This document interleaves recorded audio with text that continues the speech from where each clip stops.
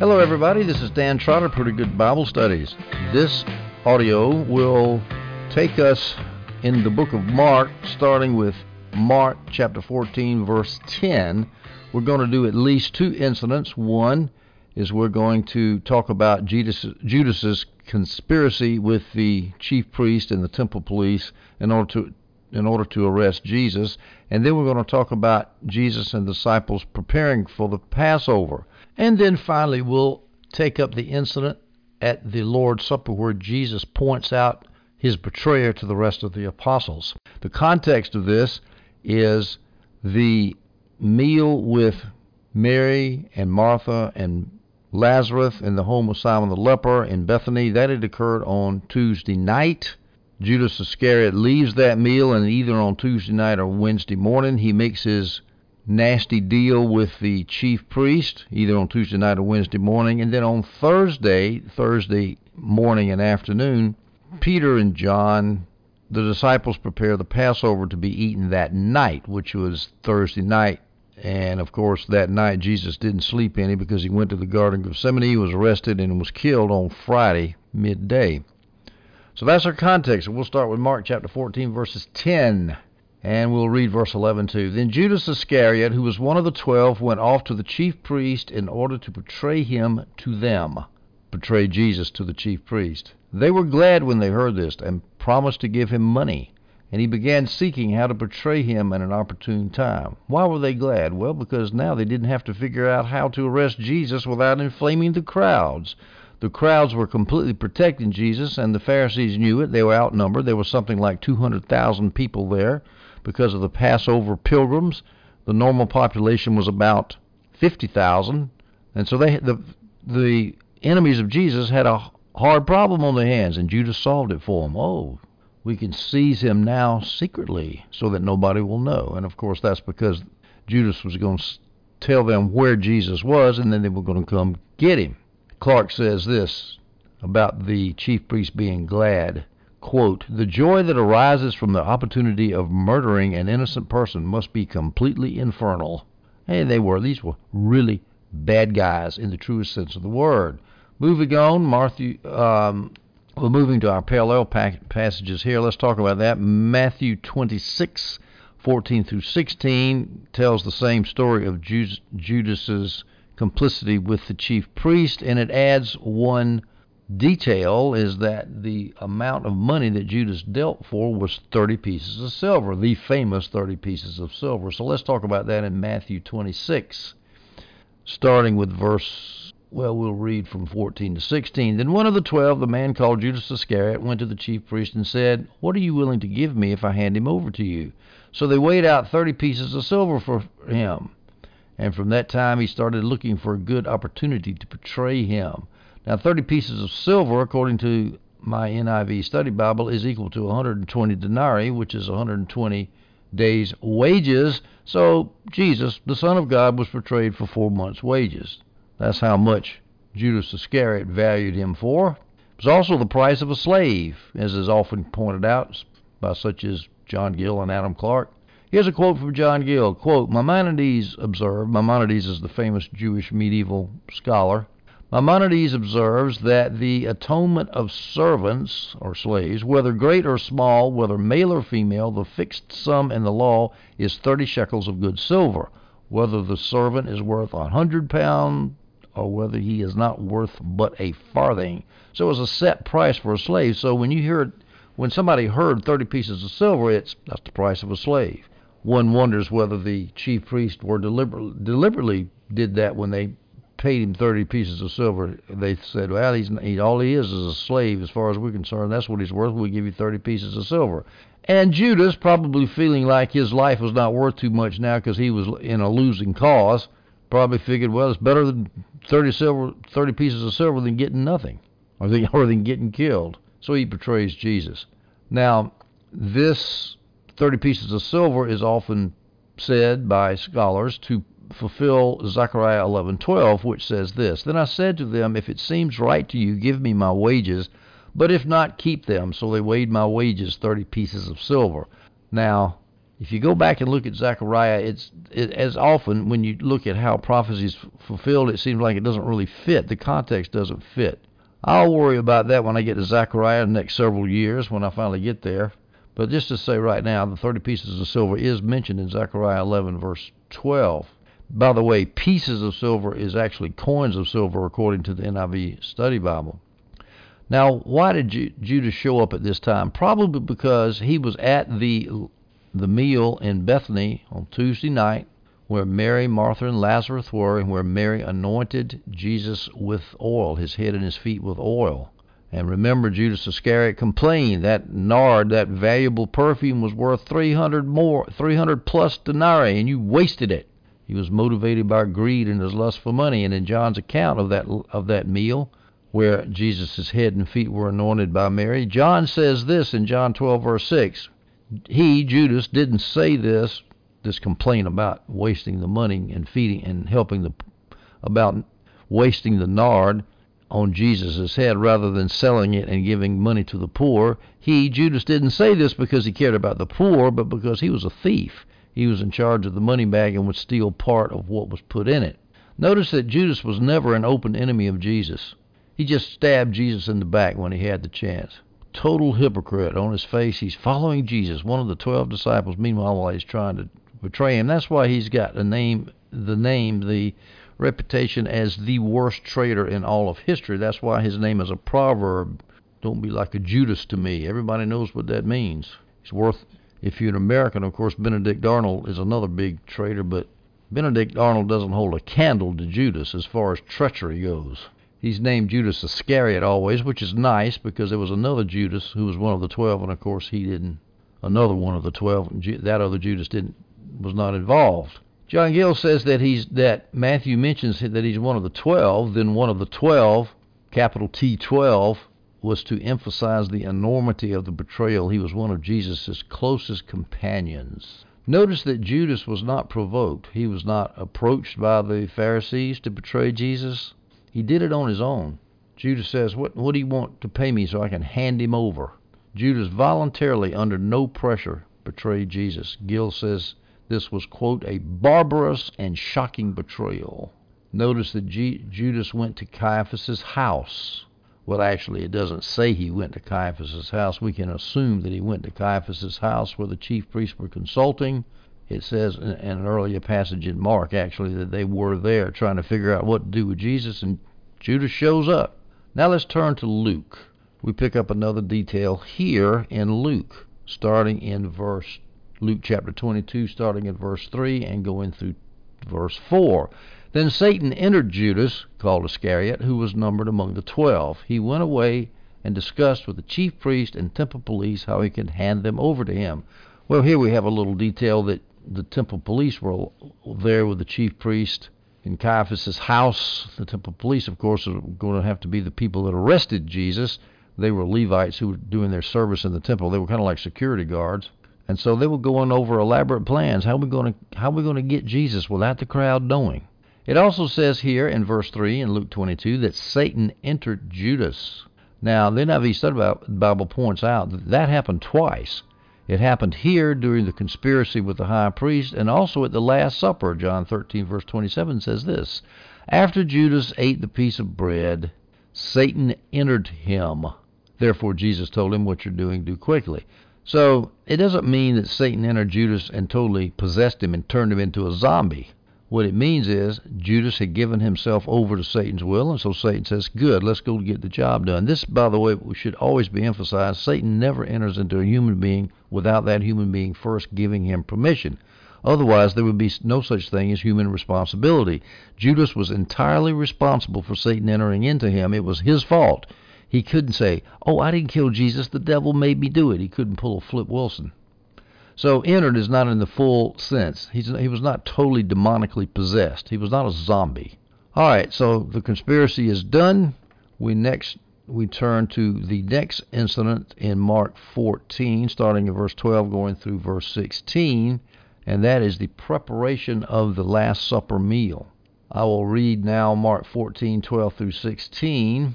On the first day of unleavened bread, when they sacrificed the Passover lamb, his disciples asked him, where do you want us to go and prepare the Passover so you may eat it?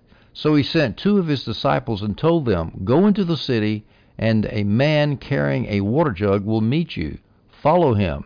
Wherever he enters, tell the owner of the house, the teacher says, Where is the guest room for me to eat the Passover with my disciples? He will show you a large room upstairs, furnished and ready. Make the preparations for us there. So the disciples went out, entered the city, and found it just as he had told them as they prepared the Passover. Now, just real briefly here, just to get us oriented, when is this? It is Thursday. Now, immediately we have a problem. Mark chapter 14, verse 12 says, on the first day of unleavened bread. Now, if you recall from Leviticus chapter 23, it says that the Passover, the first day of Passover, the day of Passover is Nisan 14, which in the year of Jesus' death was on Thursday. The Feast of Unleavened Bread was the 7 days that followed the Nisan 14, the day of Passover, and so the first day of Unleavened Bread was Nisan the 15th, which would be Friday. Now, the Passover lamb was sacrificed on the 14th, but Mark says on the first day of Unleavened Bread, which would be the 15th, going by Leviticus, when they sacrifice the Passover lamb. They don't sacrifice the Passover lamb on the first day of Unleavened Bread. That's the 15th of Nisan. They sacrifice it on the 14th day of Nisan. Well, that's extraordinarily confusing unless you know Jewish customs then, as NIV Study Bible points out that the custom had arisen by then because those 2 feasts were so close together that the day of Passover, the first day, and the next 7 days were lumped together in the popular mind. That 8-day period was called unleavened bread. Sometimes it was called Passover too, by the way. They just lumped them all together and called it by one title. So when Mark is saying on the first day of unleavened bread, he means on the first day of that 8-day period, which the Jews called unleavened bread. And that 8-day period included the first day, which was 14th of Nisan, Passover. So it was on Thursday that Peter and John, the 2 disciples who were tasked to prepare the Passover meal, it was on Thursday that they did so. So that's the first thing we've got to get straight. Notice that there's a guest room that Jesus says that you're going to find a guest room when you leave Bethany and go into Jerusalem. It was very usual for Jews to have a guest room in their house, and they would put up pilgrims who came for the Passover feast. That was the custom, as my NIV Study Bible points out. And so that's why there would be a guest room there. Now, Jesus says, how do you know where to go to the disciples? We find out in Luke, by the way, we know it's Peter and John. The disciples are unnamed in Mark, but it's Peter and John. How do Peter and John know where to go find this house with the guest room? Well, you'll see a man carrying a water jug. Well, now, how did Jesus know that the man would be carrying a water jug? Well, some people say, like Adam Clark, that is because of his supernatural prescience. Only women carried water jugs, and Jesus knew that there was going to be a man carrying a water jug at a certain time, and the disciples were going to run into him, and that would be the sign. Well, that could be, but it also could be that Jesus knew the man and his habits. He picked a disciple in Jerusalem, somebody who loved him, and he knew this disciple, and he knew that water would have to be gotten to bake the unleavened bread for Passover. That water could not be gotten on the next day, Friday, because that was a Sabbath day, the first day of the unleavened bread proper. The 15th of Nisan was a Sabbath day, so he couldn't get the water then, so it would have to be on Thursday. And so he figured the disciples would meet him. But still, the problem with that is how do you know that the disciples are going to show up just at the same time he's getting the water jug? So I suspect it was supernatural. Notice that it was a man carrying a water jug, and that man is distinguished from the owner of the house. The owner of a house would not be carrying a water jug, only a servant would. Notice how that Jesus tells Peter and John to greet the owner when the servant carried them to the owner, that they were supposed to greet the owner this way. The teacher says. Well, that makes it sound like the teacher is capital T teacher. In fact, Holman Christian Study Bible has it a capital T teacher. In other words, the teacher that you are following as a disciple. In fact, some people speculate it was Joseph of Arimathea. Robertson speculates it was John Mark's mother and father's house. There's another speculation too, and I forgot what it is, of who this house could belong to, another disciple's house. but it's all speculation. We don't know. But the disciples went out, entered the city. They came from Bethany, entered into Jerusalem. Bethany is about, a couple miles across the Kidron Valley to the east of Jerusalem. And they found the house just as Jesus had told them, and then they prepared the Passover. In the parallel passage in Matthew 26, verses 17 through 19, there are no extra details, but I would like to mention, I don't think I emphasized it enough, that the reason that the disciples would know which man to follow is because it was unusual for a man to be carrying a water jug, so that stuck out, and it was probably supernatural that Jesus knew the disciples would run into the man at a certain time. Nicodemus, that was the other possible speculation as to who owned that house. Nicodemus, the famous man in John chapter 3, what must I do to be born again? He helped prepare the body for burial, and all, the follower of Jesus in the Sanhedrin. Could have been him. We don't know. Now, what did Peter and John do to prepare the Passover once they got to Jerusalem? Well, John Gill, our Jewish expert, says that here's what you would have to do. They would have to buy a lamb. They would have to carry it to the temple so that the priest or a priest could slay it in the court of the temple. Then I guess the worshiper flayed the lamb, not the priest, but they had to skin the lamb. Then the priest had to put it on the altar and roast the meat, roast lamb. Oh, that sounds so good. Then the priest would sprinkle the blood at the foot of the altar and then give it to Peter and John. They would bring the meat to the house of the man carrying the water jug. And then they would have to go out into the city and buy bread and wine and bitter herbs and the ingredients for the charseth sauce, which is the traditional Passover sauce. So there was a lot of work to be done. So they're doing this Thursday while the rest of the disciples, except for Judas, and Jesus were in Bethany. Now, why was Jesus going to all this trouble to try to find a particular house to have the Passover meal, the Last Supper in? It could be that he had made previous arrangements with the owner, as the NIV Study Bible says. But at any rate, he wanted a place where the Passover meal would not be interrupted. People seeking healing could have come and overwhelmed Jesus' last meal with his disciples. Judas could have found him, and I'm sure Jesus by now knew that Judas was out to get him. But since Judas didn't know where the Passover meal was going to be held because he had left the disciples' company on Tuesday night, and then after he left, Jesus says, Peter and John, go find a place where the Passover is going to be. Judas didn't know anything about this. He was too busy conspiring with the chief priest and the temple police. So having a secret place for the Passover would protect Jesus from Judas. Now, let's go to the parallel passage in Luke 22, and I'm going to just make one minor point here. Starting in verse 8, Luke 22, verse 8, we read this. Jesus sent Peter and John, and that's how we know who the two disciples were who were doing the preparation. Jesus sent Peter and John, saying, go and prepare the Passover meal for us so we can eat it. Where do you want us to prepare it? They asked him. So here we have the command to go prepare and by Jesus, and the question asked of Jesus by the disciples is, where do you want us to prepare it? But in Matthew, we have, and Mark also, we have the command, we have the question of the disciples first in Matthew and Mark, and then the command second. I don't think that's a big deal, but I just pointed out to you. The timing is not precisely maintained by the synoptic gospels. All right, so now we're finished with the preparation, and now we're going to look at what happened Thursday night when Jesus took the Last Supper, the Passover meal with his 12 apostles. Now, there's a lot that happens at the Last Supper, and some of the events of the Last Supper are covered by all four Gospels.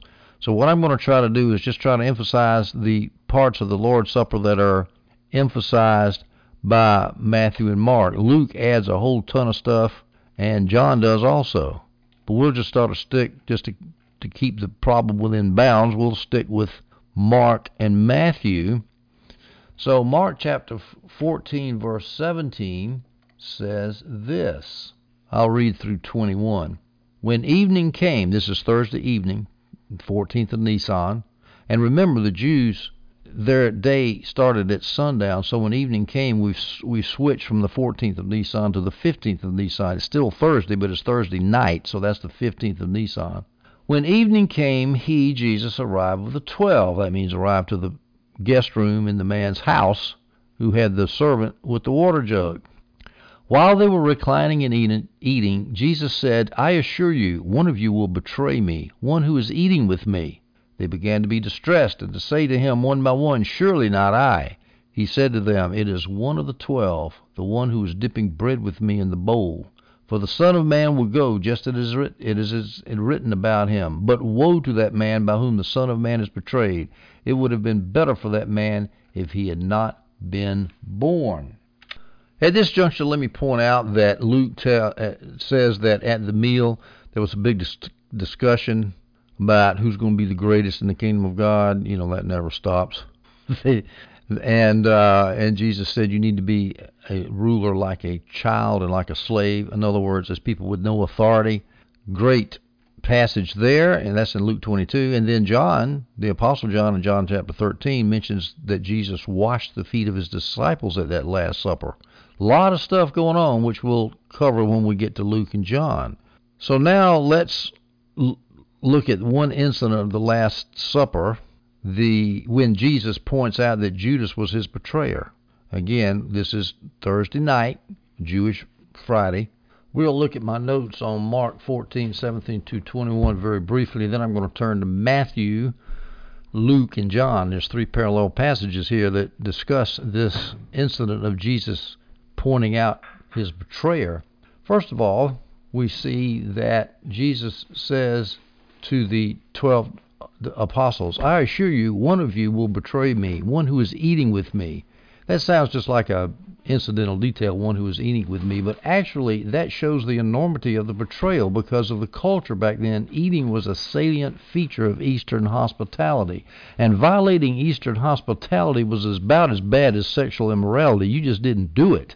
The King James here says, one of you shall betray me, even he that eateth with me, to show that it's one thing to betray somebody, but for somebody who is your closest, who is one of your closest companions, one of the 12, who is eating an intimate meal, which was actually not just an ordinary meal, but it was a Passover meal, the last Passover that Jesus would ever eat with his disciples, and that's when he's going to get betrayed.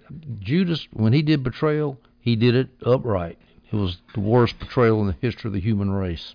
Now, if we look at the parallel passages, Matthew 26, 21 through 25, it reads almost exactly as the Mark passage reads. It does add one little detail in verse 22, Matthew 26, verse 22. It says, they were exceeding sorrowful in the King James, or deeply distressed in the Holman Christian Study Bible. They were very, very upset that one of them was going to betray Jesus, and that's quite understandable. That's one little detail. Other than that, the passages are exactly the same, so I'll go through here and we'll discuss this in more detail. First of all, the scripture says that Jesus was reclining at the table with the 12.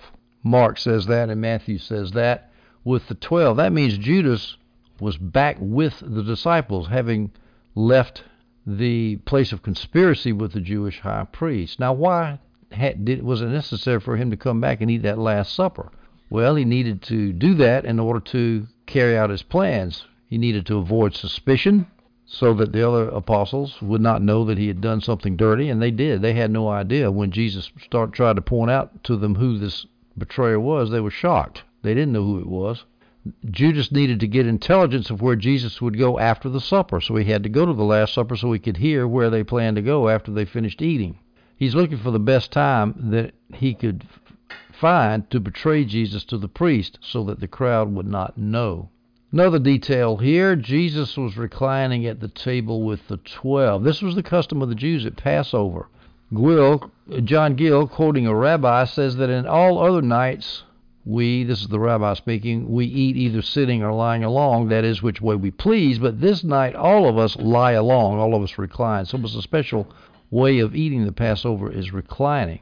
Actually, the first Passover in Egypt was eaten standing up, as the NIV Study Bible and Gill point out, Exodus 12:11. Here's how you must eat it. You must be dressed for travel, your sandals on your feet and your staff in your hand. You are to eat it in a hurry. It is the Lord's Passover.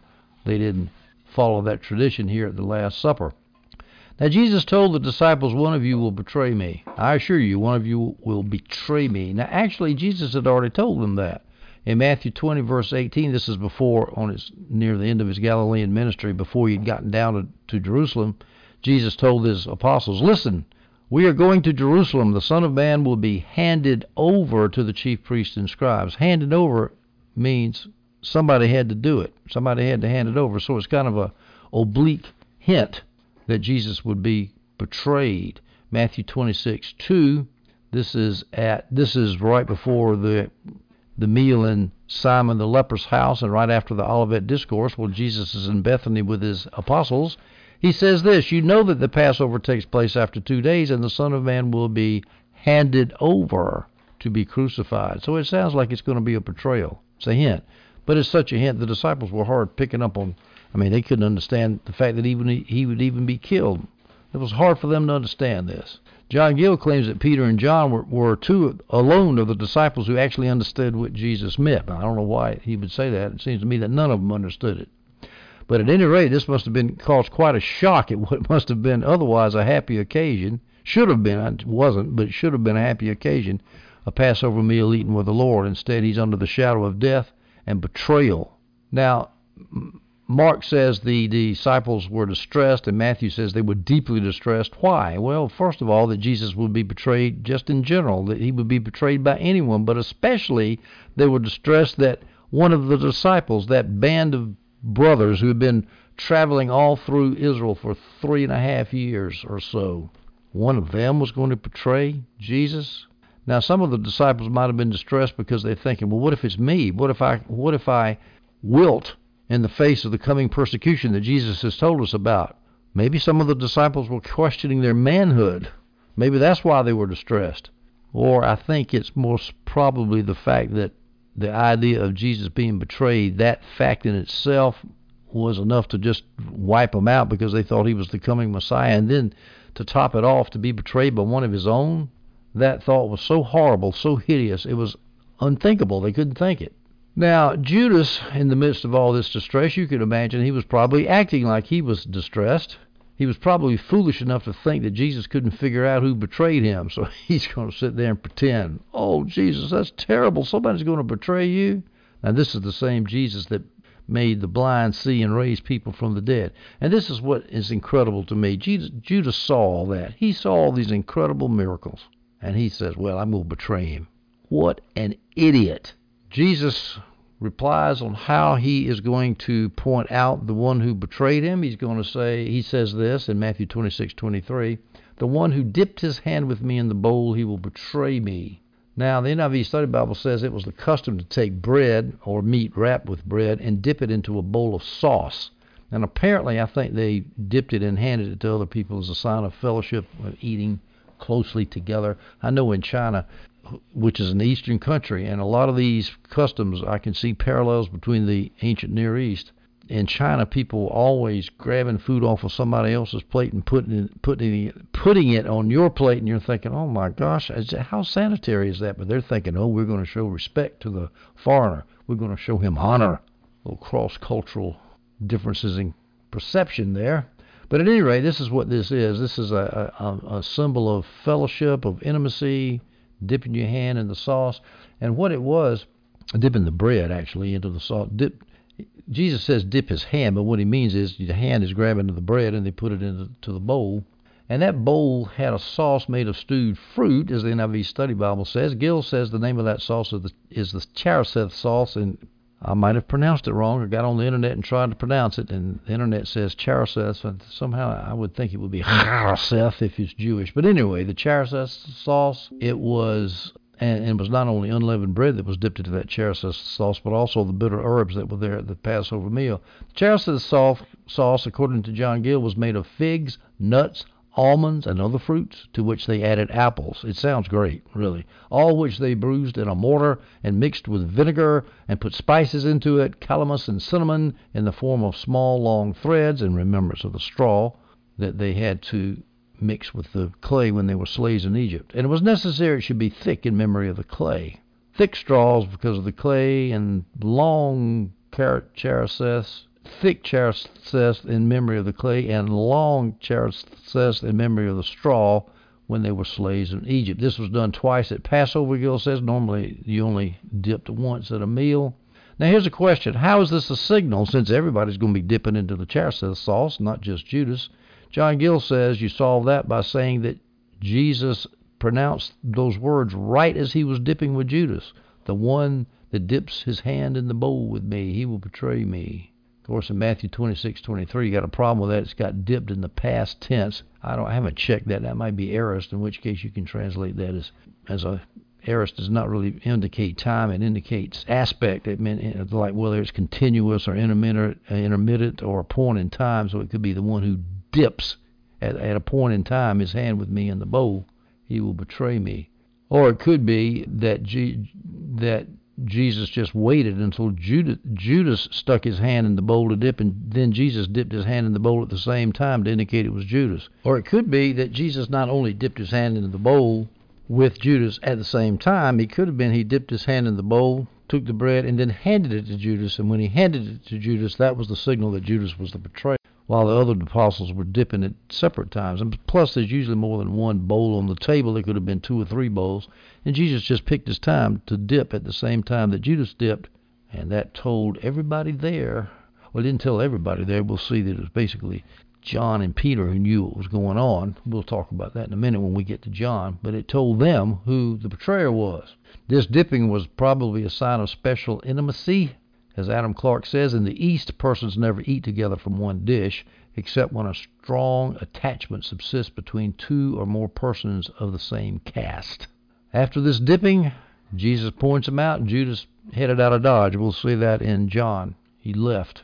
Now, as the NIV Study Bible points out these Eastern eating customs, and they say this, that to eat with somebody is the same thing as saying, quote, I am your friend and won't hurt you. And that's the same as it is with Arabs even today. Psalm 41:9 says this, even my friend in whom I trusted, one who ate my bread, has raised his heel against me. And many people say that Judas fulfilled Psalms 41:9 prophetically. Jesus continues in Matthew 26:24. This passage is also in Mark. He says this, the Son of Man will go just as it is written about him, but woe to that man by whom the Son of Man is betrayed. It would have been better for that man if he had not been born. Now, the Son of Man is Jesus' standard messianic title that he gave himself. In many previous audios, I've gone through the derivation of the etymology of that phrase. It's a slam dunk. It means I'm the Messiah. He will go just as it is written about him. Where is it written that Jesus would go? Go where, by the way? Go to heaven by being killed. Leave the world to go to the Father. Where was it written about him thus? Isaiah 53. 2b through verse 5. Probably the suffering servant passage here. Let me read this. He had no form of majesty that we should look at him, and no beauty that we should desire him. He was despised and rejected by men, a man of sorrows and acquainted with grief. And as one from whom men hide their faces, he was despised. And we esteemed him not. Surely he has borne our griefs and carried our sorrows, yet we esteemed him stricken, smitten by God, and afflicted. But he was wounded for our transgressions, he was crushed for our iniquities. Upon him was the chastisement that brought us peace, and with his stripes we are healed. That's where it was written about him that Jesus would have to go. Psalm 22, verse 1, my God, why have you forsaken me? Why are you so far from my deliverance and from my words of groaning? Just as the scriptures wrote about Jesus, that's the way he was going to his Father. And then we can mention Daniel 9:26, the 70 weeks prophecy, and after those 62 weeks, that's 62 plus 7, mentioned earlier, after the 69th week, before the 70th week, the Messiah will be cut off and will have nothing. Now, it's interesting, we haven't gotten to Luke yet, but Luke has that same phrase, the Son of Man shall go, but instead of saying as it has been written, it says as it has been determined, which shows that if you believe the Bible, that which has been written is the same thing as that which has been determined. That which God has written through the Holy Scripture is that which God has determined, because God knows the future, and of course he can determine things in the future. But he says, but woe to the man who he is betrayed. And when you talk about the old perennial free will and contingency and necessity discussion, free will versus predestined, free will plus God's determination, God's sovereignty issue, you will see here that it was determined by God, but Judas was still responsible. God's determination of event does not deprive anybody of their moral responsibility to make moral free choices. That, to me, proves compatibilism, that God's sovereignty is compatible with man's free will. If I decide right now to lift up my left hand, which I'm now doing, God determined that before the foundation of the world, that I would lift my hand at that time. They go together. Jesus says it was better for that man if he had not been born. That was a common rabbinical saying. Actually, it's a phrase that Americans use all the time, too. Wish I hadn't been born. The idea being that it was a whole lot better not being born than spending an eternity in hell. Jesus wouldn't have used that phrase about Judas if there was any chance of Judas being redeemed from hell. The phrase wouldn't be true at all. This is for those people, those universal reconciliation shack people who think that everybody's going to get saved, which is absolute nonsense. Matthew 26:25 says this, Then Judas, his betrayer, replied, Surely not I, Rabbi. You have said it, he told him. You have said it is just a way of saying, you said it, bud. Yes. The answer is yes. So Jesus directly confronts Judas with his apostasy and betrayal. Up until that point, Judas was continuing his hypocritical charade. Oh, surely not I, Jesus, surely not I. He actually said that. Not only were the apostles saying that, but he said that.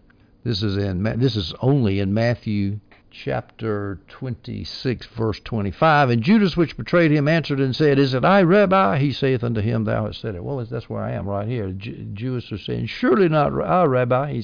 He's been a hypocrite to the very end.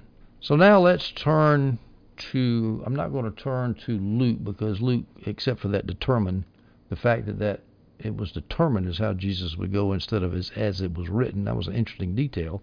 But other than that, nothing is added. So let's go to John 13, where a good bit is added. Let's go to John 13, starting in verse 21. When Jesus had said this was when he said, One of you will betray me.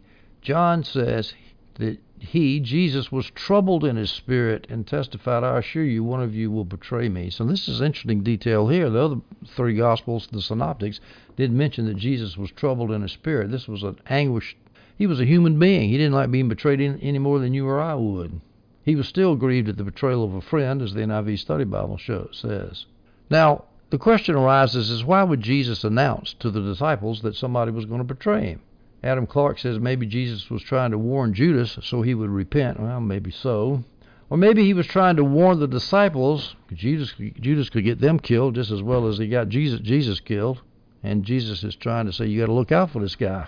Now, as we drop down further in John, or actually, as we look back 3 verses in John 13, Jesus says this, I am not speaking about all of you. I know those I have chosen, but the scripture must be fulfilled. The one who eats my bread has raised his heel against me. So that was a hint that somebody was going to betray him. And now this makes it clear when he says, one of you is going to betray me. Probably only when Jesus said that in John 13, verse 18, it was only Judas who understood who Jesus was referring to. The other disciples are probably saying, what in the world is he talking about? John 13, verses 22 through 26 is completely unique to the 4 Gospels that describe this scene, so I'll read this. Verse 22 of John 13. The disciples started looking at one another, uncertain which one he was speaking about. One of his disciples, the one Jesus loved, was reclining close beside Jesus. Simon Peter motioned to him to find out who it was he was talking about. So he leaned back against Jesus and asked him, Lord, who is it? Jesus replied, He's the one I give the piece of bread to after I have dipped it. When he had dipped the bread, he gave it to Judas, Simon Iscariot's son. Now, there's one thing I discussed earlier about how would the disciples know who was the betrayer, because everybody's dipping the bread in the charseth sauce. Well, the answer might be right here in verse 26 of John 13. Jesus said, He's the one I give the piece of bread to.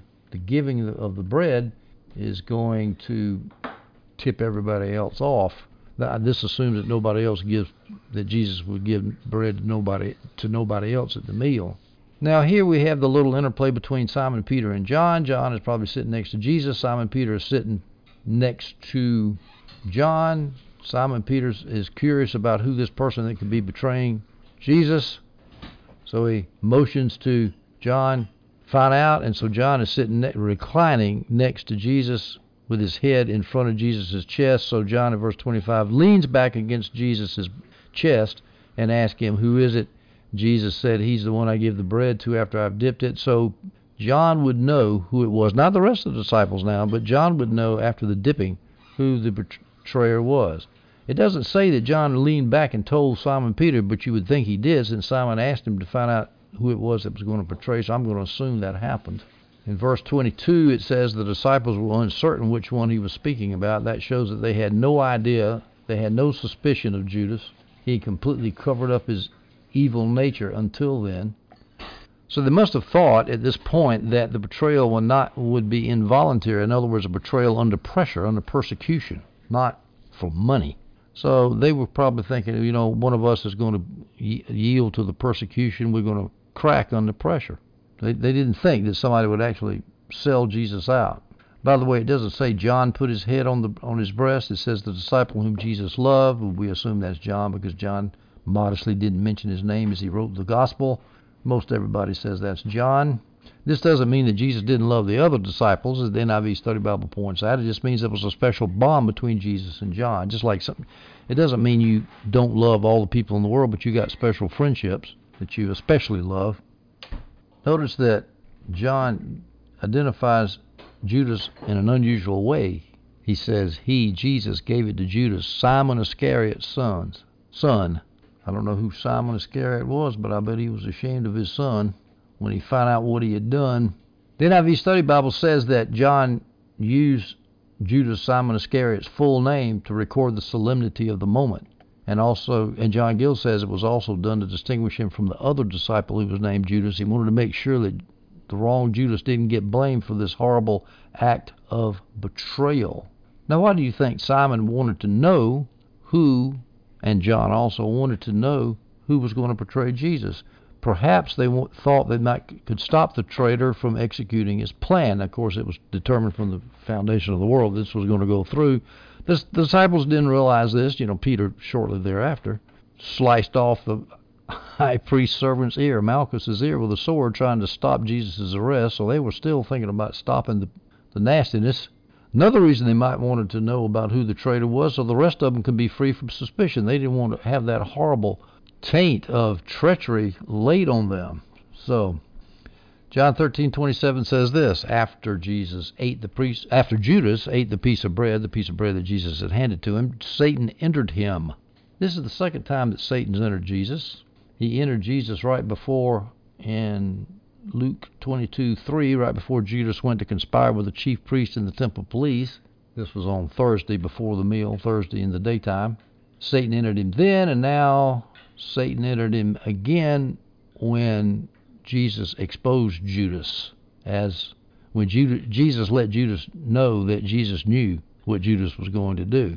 And as I think I said this earlier, this does not mean that Judas was a zombie completely possessed by Satan. It just means that he gave Satan permission to do evil stuff in him. Jesus saying, what you're doing, do quickly. Jesus is totally in control of the situation, as the NIV Study Bible says. He would die as he directed, not as his enemies directed. So he says, okay, Judas, I know what you're going to do. Go do it. Just get it over with. Do it quickly. Gill says that Jesus was deriding Judas, having nothing to care about or fear from him. Just get out of here. Do what you're going to do. And it showed he would take no methods to prevent Judas. He was going to let the scripture be fulfilled, unlike Peter. Some say that because this was the sacrament of the Lord's Supper, that's why Satan entered into Judas, because it was a specially holy time. Adam Clark says this is an utter mistake. I agree. I don't think that has anything to do with it. The reason Satan entered Judas is because Judas decided he was going to betray the Son of God. John 13:28-30. None of those reclining at the table knew why he had told him this. In other words, do what you're going to do quickly. The rest of the apostles heard that and said, what do you mean, go do quickly? Do what quickly?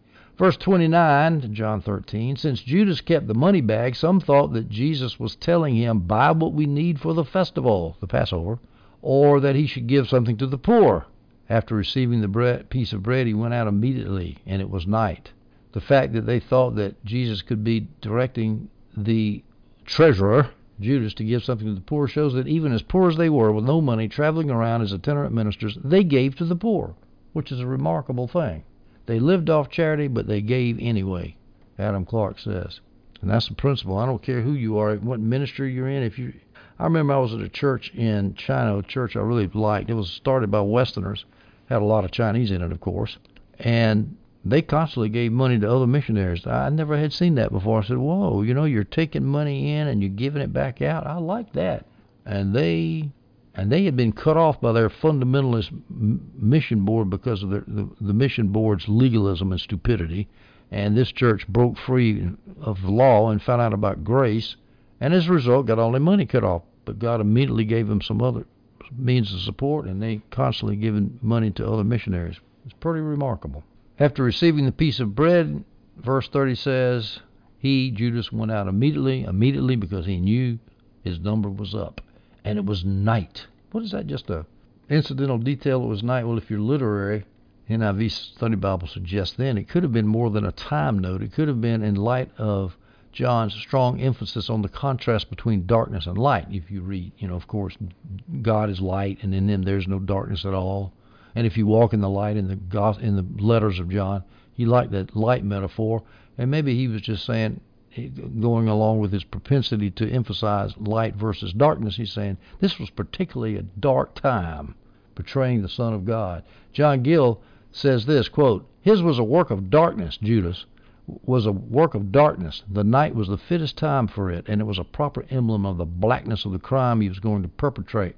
And Adam Clarke says this, quote, under the conduct of the Prince of Darkness and in the time of darkness, he did this work of darkness. Now, when it says none of those reclining at the table knew why he had told Judas, why Jesus had told Judas, do what you do quickly, notice that that's not meant to be totally, it doesn't mean every last single one of them didn't know, because obviously John knew, because he leaned over and asked him, and John probably told Peter, but at least John knew, but the rest of them didn't. And of course Judas knew too. He knew exactly what Jesus was talking about. All right, that's the end of Judas's betrayal of. This is the end of Jesus pointing out that Judas would betray him at the Last Supper. We will continue with the Last Supper in our next audio. I hope you enjoyed this one.